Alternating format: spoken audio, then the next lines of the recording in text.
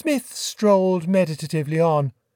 The genial warmth of the afternoon soothed him. He hummed lightly, only stopping when, as he reached the end of the street, a young man of his own age, rounding the corner rapidly, almost ran into him. "Sorry," said the young man. "Hello, Smith." Smith gazed upon him with benevolent affection. "Comrade Jackson," he said, "this is well met. The one man of all others whom I would have wished to encounter. We will pop off somewhere, Comrade Jackson, should your engagements permit, and restore our tissues with a cup of tea. I had hoped to touch the Jackson family for some slight refreshment, but I was informed that your wife was out." Mike Jackson laughed. "Phyllis isn't out. She—" "Not out? Then," said Smith, pained, "there has been dirty work done this day, for I was turned from the door. It would not be exaggerating to say that I was given the bird.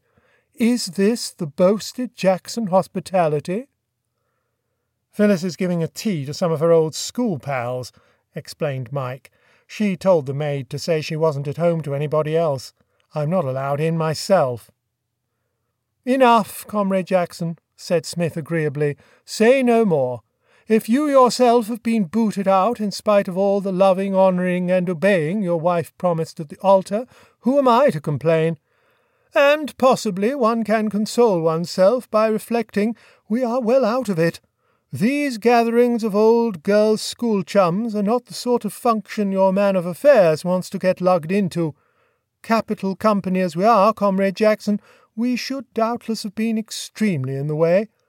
I suppose the conversation would have dealt exclusively with reminiscences of the dear old school, of tales of surreptitious cocoa drinking in the dormitories, and what the deportment mistress said when Angela was found chewing tobacco in the shrubbery.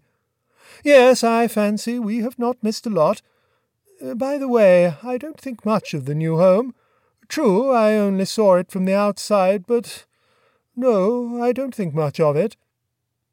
"Best we can afford." "And who," said Smith, "am I to taunt my boyhood friend with his honest poverty, especially as I myself am standing on the very brink of destitution?" "You?" "I in person. That low moaning sound you hear is the wolf bivouacked outside my door." "But I thought your uncle gave you rather a good salary." "So he did, but my uncle and I are about to part company. From now on he, so to speak, will take the high road, and I'll take the low road.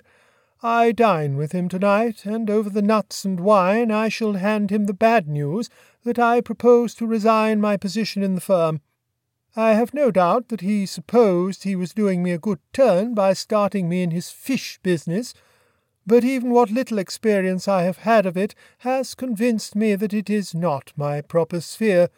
The whisper flies round the clubs, Smith has not found his niche."